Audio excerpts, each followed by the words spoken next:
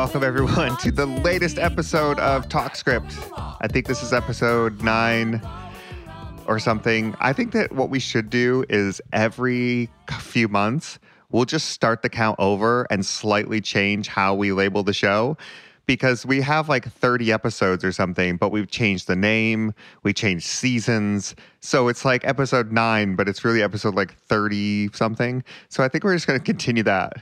So it's episode 9, season 6, right? So it is, or series 6 for you guys.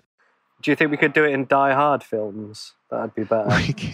We can. They'll all be Christmas episodes, just like Die Hard's a Christmas movie.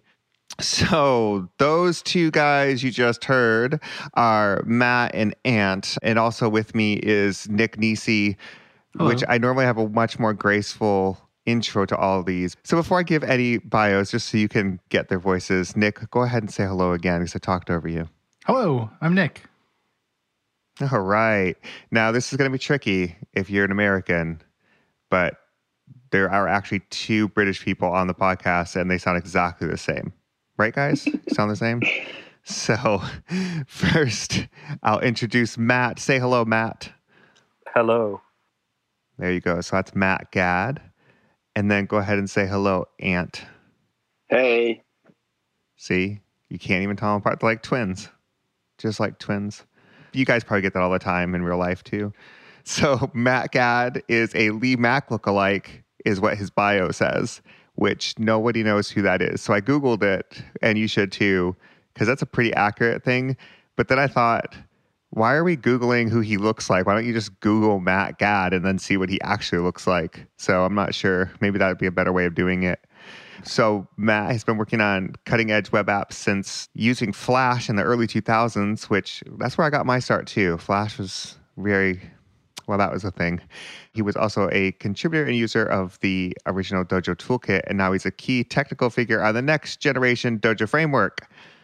I don't know. Is that going to be something that when you guys use for real, they just get written down and no, you don't say it? Yeah, I don't think I read this out. I hope I don't read this out. Yeah, don't do that. I hope you that do. Was bad. I really hope you should. I hope you do at the beginning of the workshop. To be fair, Matt, that'd be okay. Shall I bring my Flash books as well to show my name in the book? And a cardboard cutout of Lee Mack. The books? I'm Which in the books. Yes. I'm in the books. I'm gonna do I'll do a show and tell. I can do a book signing. The books are a bit old now, but I probably have some of them. Can you still actually buy the books? No, you can't. You definitely can't buy the books. I think the company went bust about 10 years ago, so it would definitely be hard. But I have the books, obviously. So what book is this?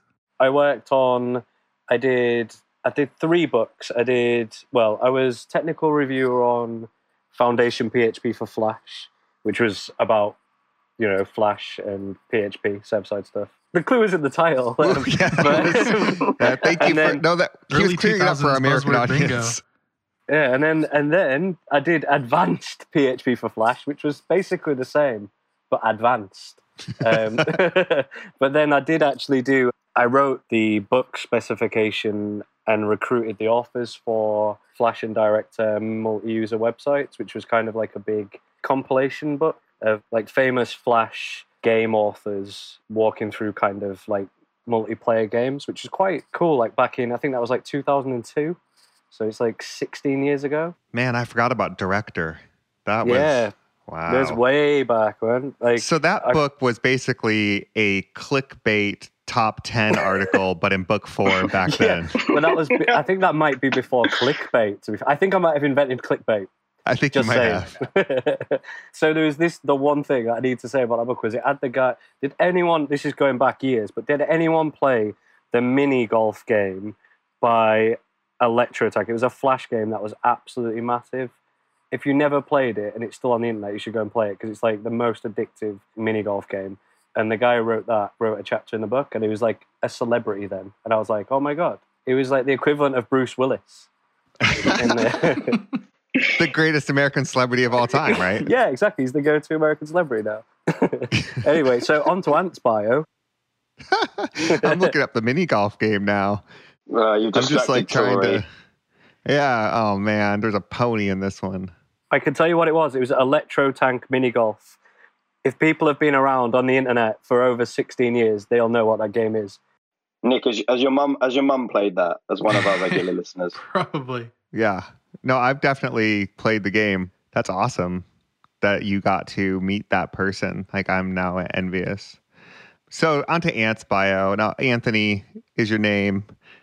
It is. And yet you just go by Ant, which is cool. But you're not an aunt. I know. Or an uncle. It's crazy. So this is going well. You know what? We should have just done this. I should have just started drinking before this. Anyway, wait, what am I saying? So Ant's an architect and engineer at SitePen, and he's been working on large-scale SaaS apps for the last 6 years. Some stuff in here. You're a technical lead working on something called Dojo 2, and you like TypeScript and progressive web. Yeah, I get it. You like the web. Yada, yada. He likes long walks on the beach as well. Yes, he does. Oh, Big fan. I do. I like short walks on the beach because walking's hard. Unless we're going to get a drink, and then I'll make the trek if I need to. Yeah, so welcome, guys. So today we're going to have a very, very focused, coherent discussion on Dojo 2, which you guys are like the lead architects. Is there like a thing? There's no labels. It doesn't matter. You're gonna we just work embed a on mini it. golf That's game in it. You work on it. Just do some stuff with it. Yeah, they're pretty instrumental in getting it this far, I guess. I don't know. Yeah, that's what we're going to talk about today. This is my great. I even planned on this, and I really sat there and I read and I thought about things and just didn't do the transitions very well this time. I'm a little out of practice, guys. I'm sorry. Well, let's step back and explain what's happening. Back in, May? Was it Please April or do. May? Dojo version 2 was finally released. And so we're going to dive into that a little bit, but we're also going to talk about a little bit of the history of Dojo. And it's really cool having Tori on this because you were really around for all of that. So do you want to give us a little bit of history of what Dojo is and where it came from? And Yeah, I just realized I was having like a midlife crisis when Matt brings up this 16-year-old game that I was like, oh yeah, I remember that. And he brings up director and all those things. But yeah, like looking at the calendar, one thing that actually was interesting is recently I was at a conference or a talk or somewhere, and they were bringing up kind of like someone was going over some history of some of this JavaScript to browser technologies and stuff. And I kind of looked around the room and like I was just sitting there like, why are we talking about this? Like everyone knows this. And then I looked around the room and was like, oh, no, actually, I would bet that most people here do not know these things anymore because they weren't there. And it just kind of gets lost to history. So it's kind of interesting to think about what it was like when the Dojo Toolkit was started and kind of how that got going and where it is now and what we're doing now. But I guess to really look at what it was back then, you had a really terrible browser called IE5, which, to be fair, was not in and of itself terrible. It just became terrible when we wanted to do more stuff with it.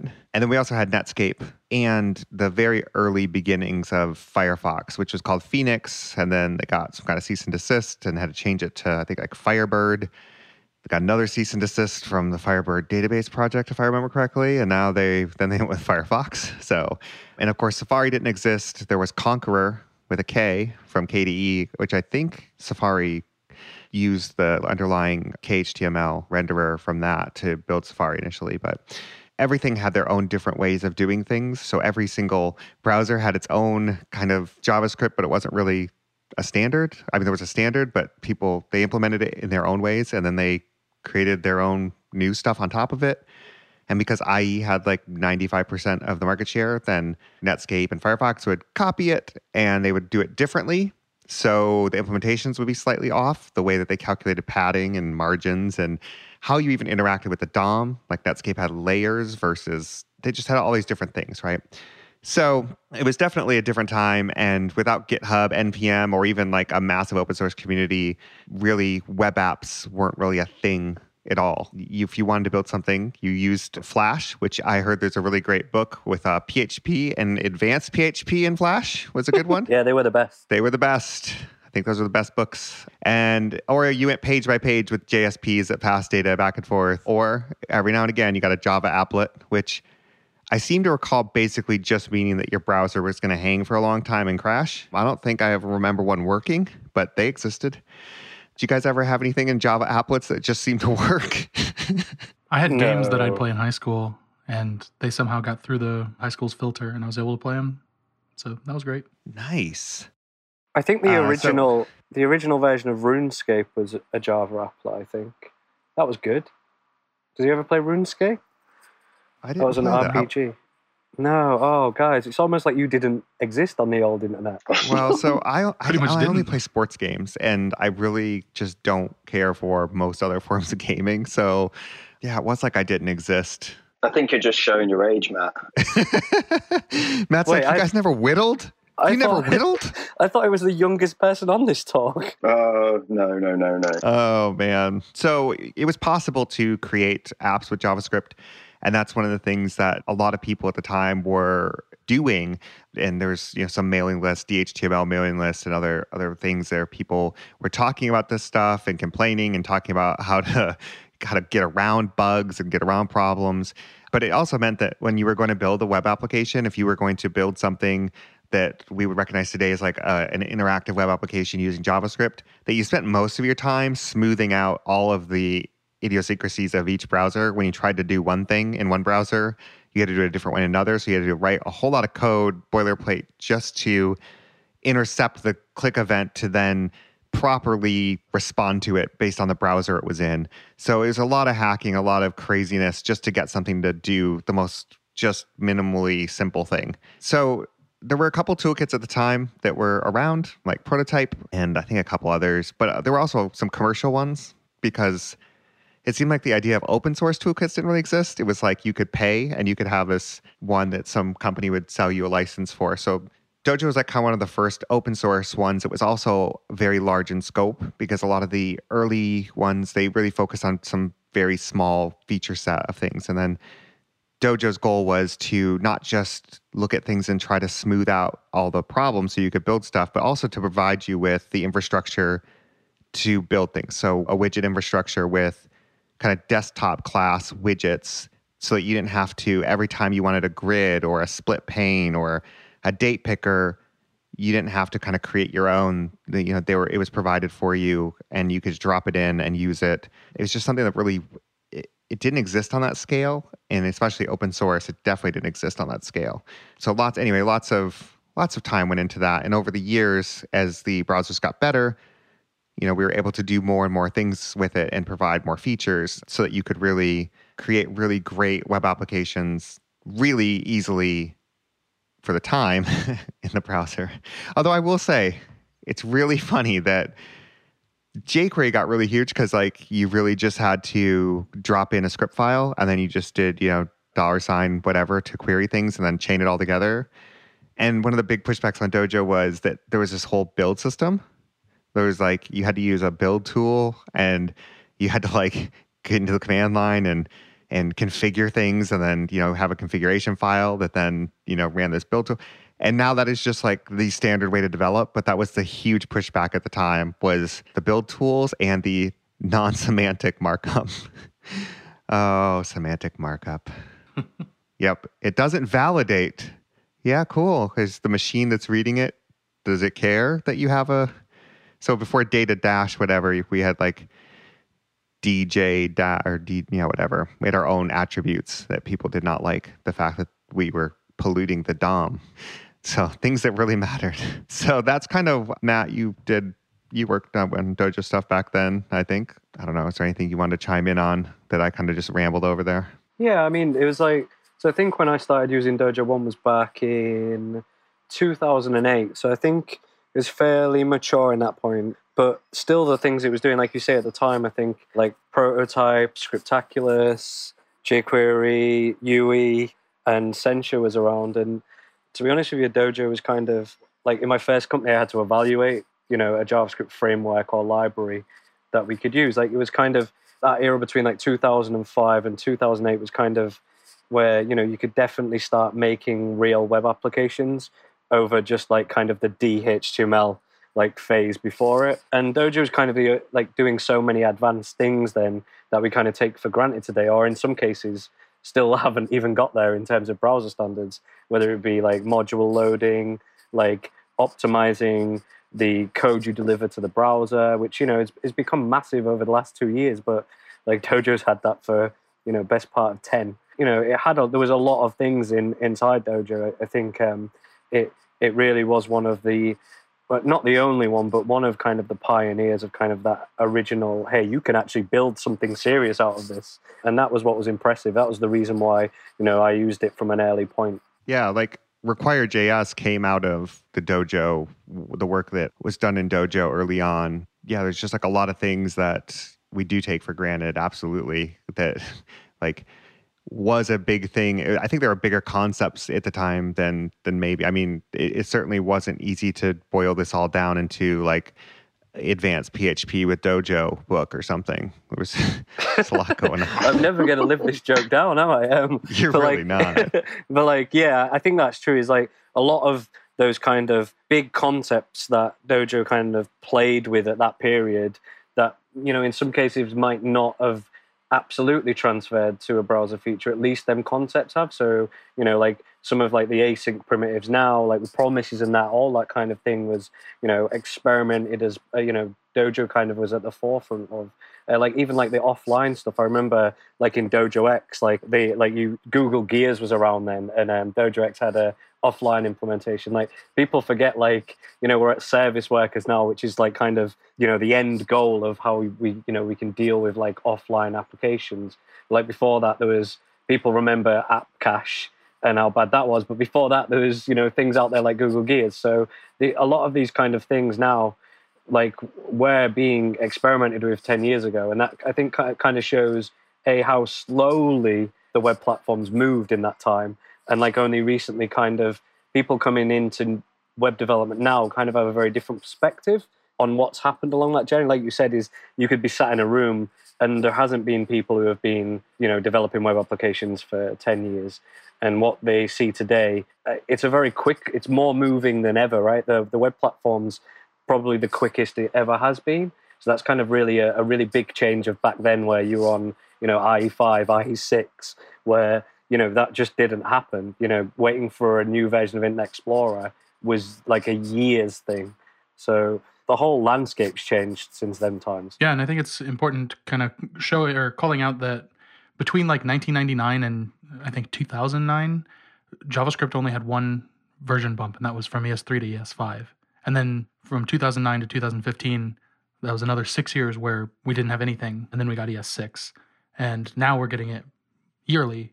So things have really taken off. And the web platform is really completely transforming itself, not just in new features being added to it, but in the way that they manage it from a standards level. Yeah, and you don't have to update your browser. I think that's another really big point that I think gets completely overlooked. And I remember when Chrome first came out with the auto updating and people were losing their minds because they're like, hey, that's my browser. I installed it. You don't get to determine for me when if you break something, then I'm, you're messing me up and all that, right? But now that's just the expected behavior. It's like it just updates itself. Like it doesn't matter. Like you just open up your browser and it's up to date. But we used to actually have to wait because, I want to ship this feature, but like, when now you can go to like, can I use, right? And you can see, with a certain API, like how does it work across all the different browsers? But also like you could look at the trends and say, well, who's still using IE5? Who's still using IE6? And we'd have to wait until it reached a threshold. And now it's pretty much like, it's like 6% of this, whatever. Like you don't, like a lot. I mean, people do still have to care, but how fast you can iterate through. I mean, we would go a decade where we're still supporting IE6, when it was well past time for that to be dead, but we would still be supporting it, for 10 years. Now it's like you might wait a year and then you can drop the last version or whatever. I liked going back and looking at my tweets from way back then, and I had like 4 or 5 tweets in a row where I was so excited for Firefox 3 to be coming out, and like this was a week in advance. Now we're on like Firefox 68 or something, and you don't even notice. That brings us to modern times, and then there was a kind of a big inflection point where there was kind of a point where we reached with Dojo where it was clear that there was a lot of things that we're still doing and supporting that in Dojo 1 that okay, like we really need to kind of rethink what Dojo is. And we started talking about Dojo 2 in this kind of interim period where the browsers had become more modernized. The features were there. We're shipping new versions of JavaScript a little more regularly now. And TypeScript had just come out. Like, I think the very first version had just come out. So there's a lot of upheaval around the tooling at the time as well. Now we're looking at it and you could say, well, gosh, Dojo 1 was, forever. And then it took you how long to get out Dojo 2?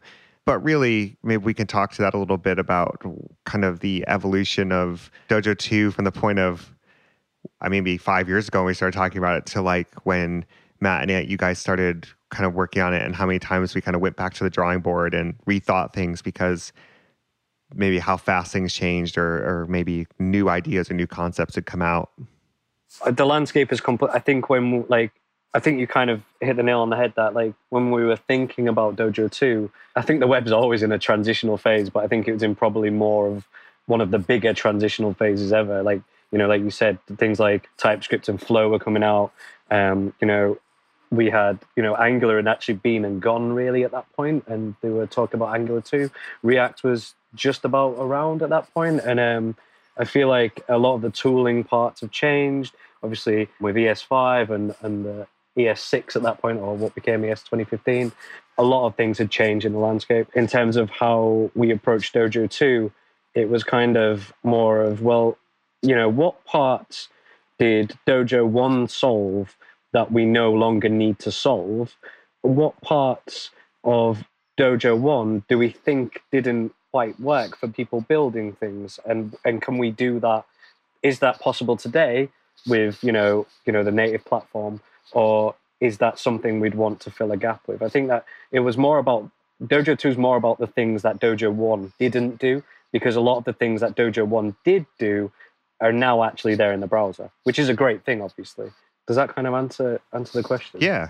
Definitely you want to try to, I think that definitely with Dojo, because it was Dojo 1 was to kind of smooth over all the potholes and fill gaps, that you definitely want to be in a position, you hope to be in a position where your tool is no longer necessary because the gaps get filled, right? Like they're already filled by the browsers. So, that's absolutely, when you look at it and you go, well, do we need to do a query selector? We need to do these things. Well, it's, in the browser, whereas before that didn't exist, so you can drop a lot of that baggage and a lot of the code splitting and all the different stuff for all the old browsers. Then you're left with this, well, what should it look like today to build something? Like instead of just rewriting Dojo 1 in TypeScript and calling it Dojo 2, instead of just modernizing it but keeping all the APIs the same, like, well, what does it look like today to build an app, and where can we draw inspiration from other things? So I guess going down that road, what were some of the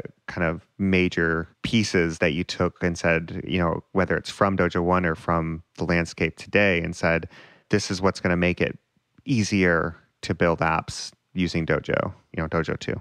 Yeah, I think one of obviously the massive ones, which has really been a very successful project for Microsoft, is TypeScript. Like, if you go back a couple of years, I remember when I went to a talk at London JS from someone on TypeScript, there were so many people sat in the crowd who were just like, why would I ever want to write typings or have a type-safe language in JavaScript? And I think at the time, people were very skeptical, but I think now, people realizing the power you can gain from that kind of type, like, if you're working in a big company, on a big project, that kind of discovery you get from, a TypeScript project is incredible. And people are going to be kind of shocked by the comparison, but that's why people use Java, because things like the typing in Java enables, IDEs to be very smart about the things that you do. It's almost boilerplate.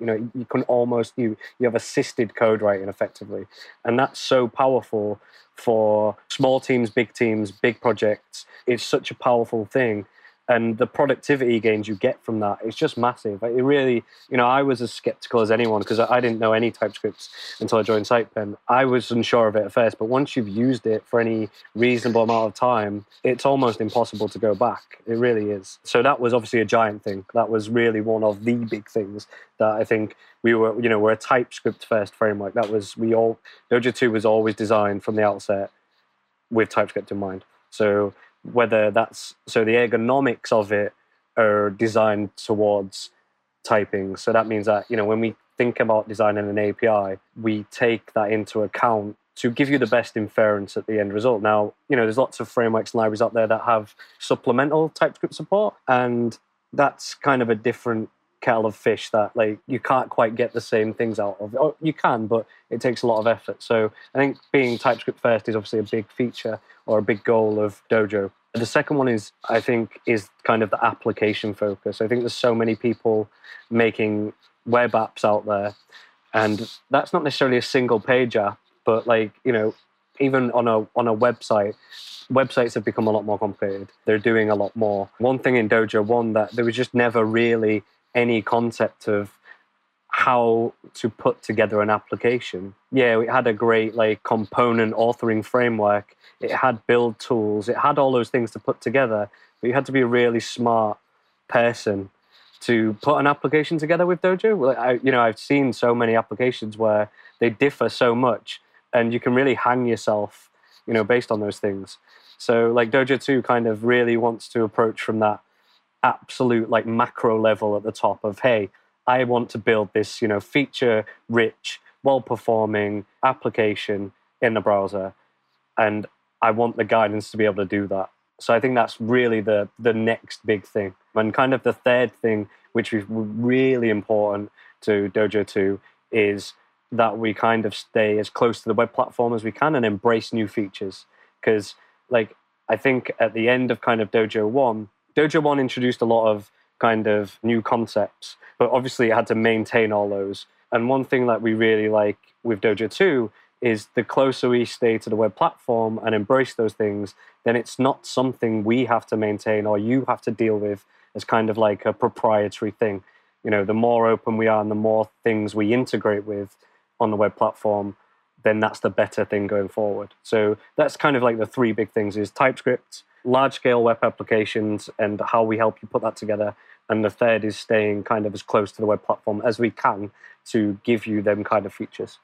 So I think that's kind of it. Nice. So yeah, framing that in another way, that's kind of highlights what Dojo's main focus areas are, and that's developer ergonomics with TypeScript and being a bit opinionated, being able to easily write an application with it. So also kind of part of that developer ergonomics, and then following closely to standards so that you don't have to learn much more beyond JavaScript/TypeScript to really take advantage of Dojo. What else would you say, or how else would you say that Dojo 2 can compare to other frameworks like React or Angular? Yeah, I mean, I think obviously the comparisons with React or any kind of JSX style library. Obviously, there's lots of kind of virtual DOM implementations out there that use JSX, which is kind of an ergonomic choice. We're always going to get compared to those, but we're kind of a much higher level than that. And we're in a similar realm as Angular is, but kind of down a different path. Angular really, Angular, we kind of use TypeScript stock. Angular has a lot of extra things on top of it, and some of those things are really nice. I'm a really big fan of Angular, but we kind of have taken a smaller approach than that. It really is a big monolith, Angular.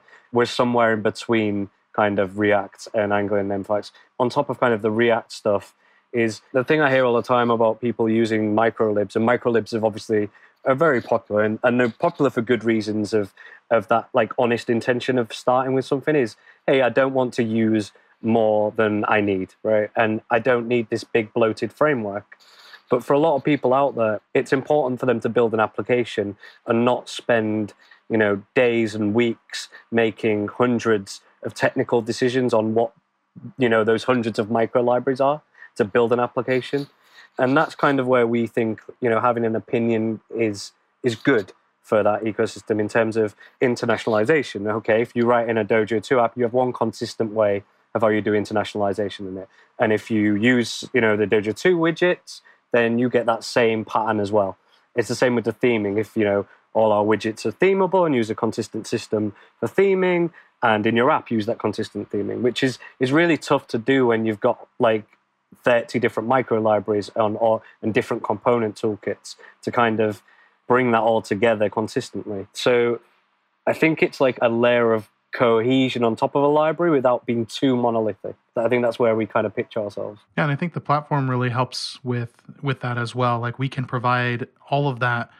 I feel like Dojo 1 did provide a lot of things, but it was really its own ecosystem where it was kind of difficult, especially in the pre-AMD days, to maybe integrate with other things. Like you couldn't just bring in another JavaScript library and use it. I mean, you could, but it's a lot of code. But with today's ecosystem and like having a standard module system and a standard way of loading modules with like NPM, I think that we can prescribe things, but also kind of help you if you want to mix and match. Like if you wanted to bring in Redux and use that in Dojo, like it's pretty simple to do that, right? Yeah. So again, it's like another thing I missed was kind of the web has moved on from them days. Like you said, is Dojo 1 was kind of one of the first toolkits to really have a module system. At that point, we were, it was inject a script into the page and deal with some globals. I think the ecosystem's a lot better now, obviously in terms of actually managing dependencies, things like NPM and, Yarn and things have really changed that. The ecosystem is now, should be a case of, hey, I can mix and match these things. And like the interoperability between frameworks is becoming like increasingly important.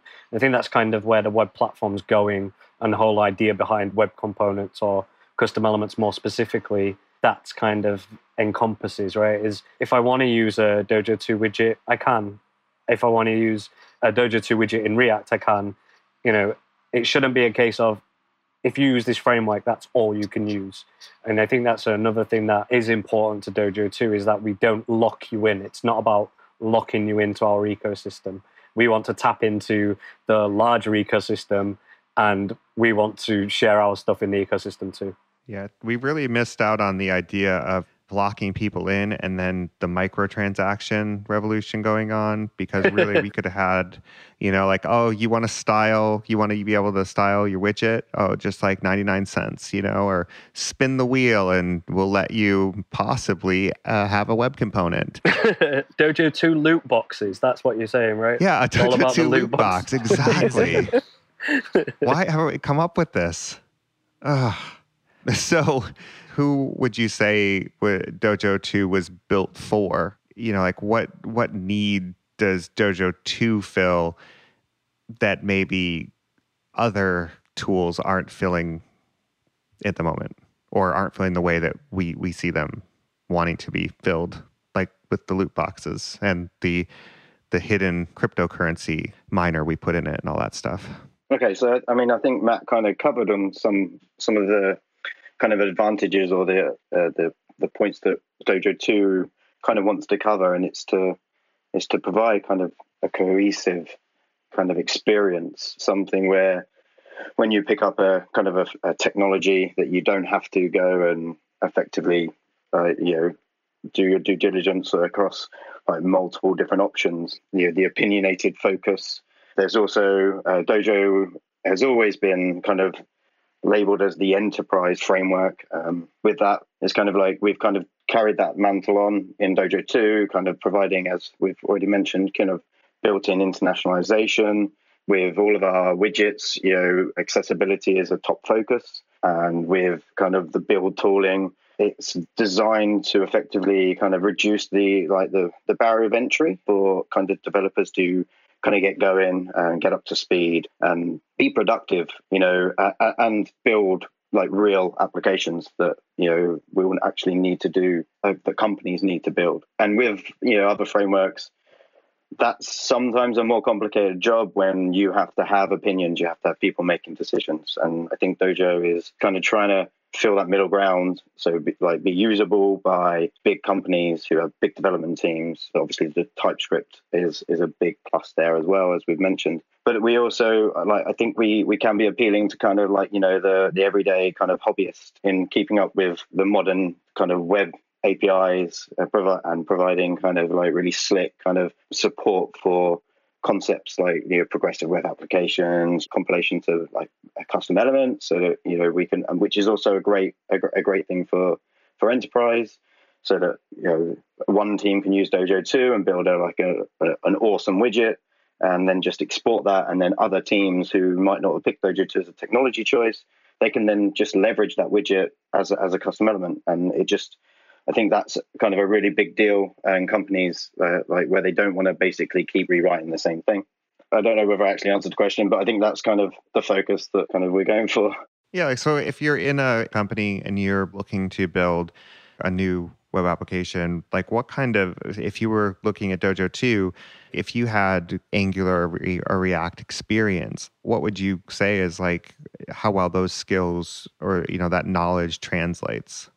Like, could you get up and be productive quickly with Dojo 2, or is it very different? The goal is that, one of my goals is that anybody can get up and be productive with Dojo 2 with just some TypeScript experience and some basic JavaScript experience. Obviously, there are some familiarities in kind of the ergonomics with React. So I think that a transition of someone who has had experience like working with React and building components with React and building applications with React should transfer pretty easily. Angular obviously is a different beast, and it's not that there's no familiarities, but their approach is slightly different, as we've kind of said before. But it doesn't mean to say that someone who is just a good engineer who is working for a company can't actually pick up Dojo 2, with little kind of learning, if that makes sense. Yeah, I mean, to be fair, I am not the most technical person at our company, and I was able to follow along with a couple of tutorials and get up and running and modify a few things and make a few things, and it wasn't. I don't have the experience of, even doing anything in React or Angular, but it was pretty easy to just get up and going. I mean, definitely the ergonomics are much better than in most things than it used to be. Obviously, I did stuff in Dojo 1. I, did styles. So I made a few little widgets here and there, but this, doing it in Dojo 2, get up and running was super fast. I mean, there was times in Dojo 1 where I would spend the day trying to get something building correctly because of all the things you had to install to get it to work and all the configurations and kind of just this magic that was going on. And, that was more a product of the time. But I mean, it couldn't be easier now with things like NPM and just the way the tooling is, that it's just so easy to get up and running. It's kind of bootstrapped for you. You run a command, a Dojo create, and, it'll give you, a little boilerplate of something, and you're off to the races already. I thought that was a really earth-shattering thing and that no one's done, but it definitely, it's good to be able just to get up and running quickly instead of, because that's kind of the barrier to entry, right? If I want to start using something, I want to kind of start using it quickly, and I want to have success quickly. And that's always a difficult thing when you have a large tool chain and all these things, to be able to demonstrate very quickly, this is how you do it. It's really quick. Yeah, I mean, what with with kind of JavaScript fatigue at the moment, and as you said, like large, complex kind of tooling configuration that's required to kind of optimize your build to what you need for a production application, and also kind of support kind of the development workflow at the same time. These things can take a long time if you have to do it from scratch every time. And that's where kind of the CLI, the tooling comes, like the Dojo CLI, when the tooling comes into it. As you said, there's one command that will bootstrap and create you a skeleton app that you can start hacking on, or it could start your project at work or what have you. But it's again like taking the complexities away from the user and obfuscating them from these things. It allows us to kind of do lots of kind of clever things within the build tooling itself, because it doesn't, the consumer doesn't have to worry about it, and we give them a nice kind of ergonomic configuration like API or command line API for them to be able to kind of just pick and choose what they want to leverage out of the CLI options. Yeah, that's a really nice tool and a really big change from like Dojo 1. And it seems to be a pattern that all frameworks are going towards, is more advanced tooling to make the jobs of the developers easier, making it easier to get up and get going with the application. And Dojo is no different. It's really easy to, in just an NPM install, pretty much get things going and get an app up and running with a simple widget. Changing gears a little bit. So Dojo was released in May, and can you guys talk a little bit about what the focus has been since Dojo's release and where things are going? Sure. I mean, obviously, it was the first kind of release, a long time waited for release of Dojo 2. And over the last kind of couple of months, the main focus has been on kind of like interacting with kind of our new community that's kind of it's building at the moment, kind of making sure we're engaged and focused on fixing problems that are identified by kind of our like initial users. Obviously, for kind of the longer term, we have ideas of where we want to take the framework. But for the last a couple of months, it's been pretty much focused on kind of fine tuning the 2.0 release, responding to kind of consumer requests or like issues on GitHub and kind of fixing any small problems that people have found.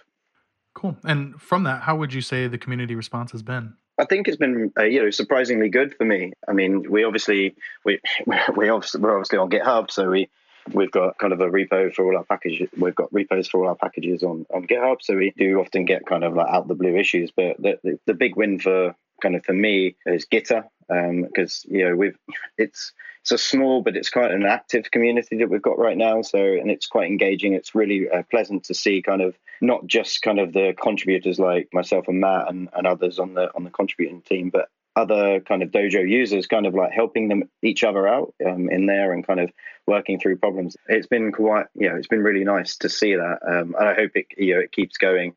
And we've actually kind of through conversations on Gitter kind of identified bugs that we've then gone kind of fixed for our consumers. Another kind of big win, it's not really on a contributing side, but I think it helps kind of the community is getting the Dojo 2 template on Code Sandbox.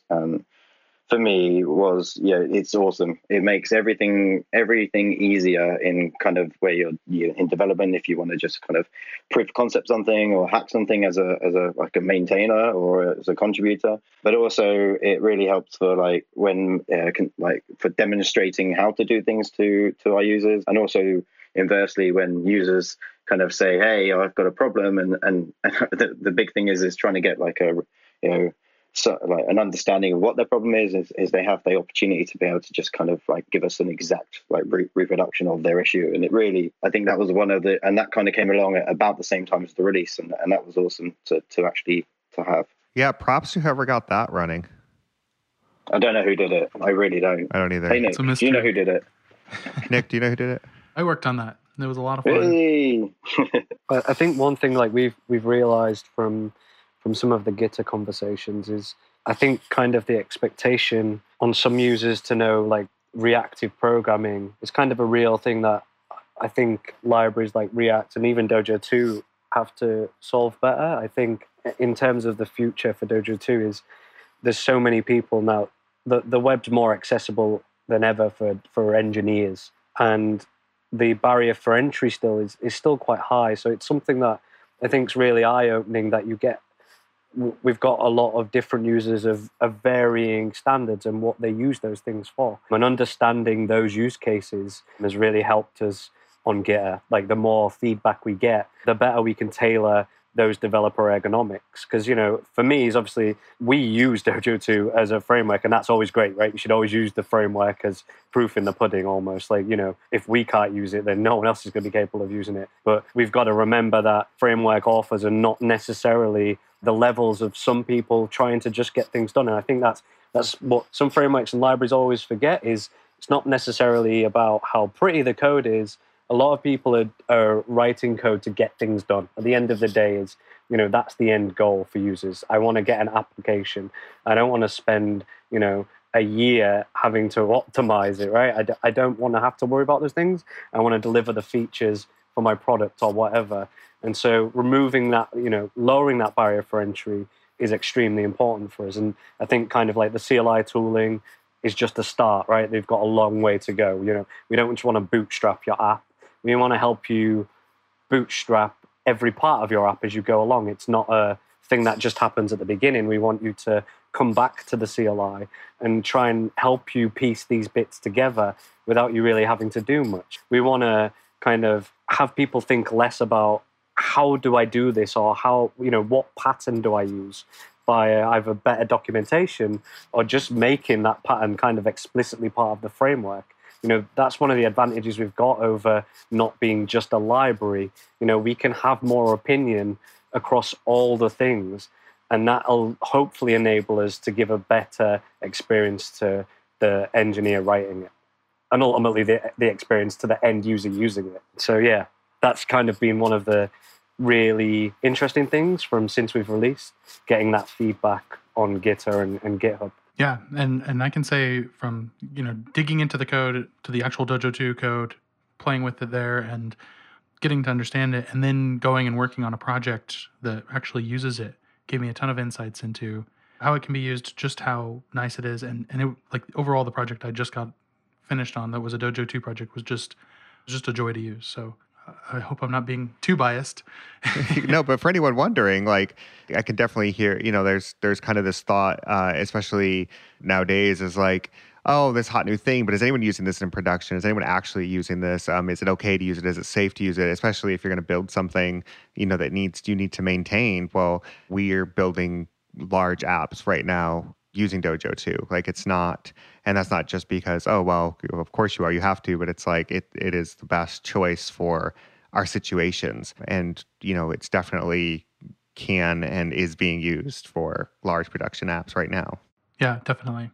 I have one more question before we run out of time here. And in your recommendations, how can someone get started with Dojo 2 or get started with contributing to Dojo 2? Is there a good place to start for that? It's a real great question, because one of our main goals with the community is to kind of get more involvement from the community, but not just in not in raising issues, but contributing ideas and contributing fixes for bugs when they get identified.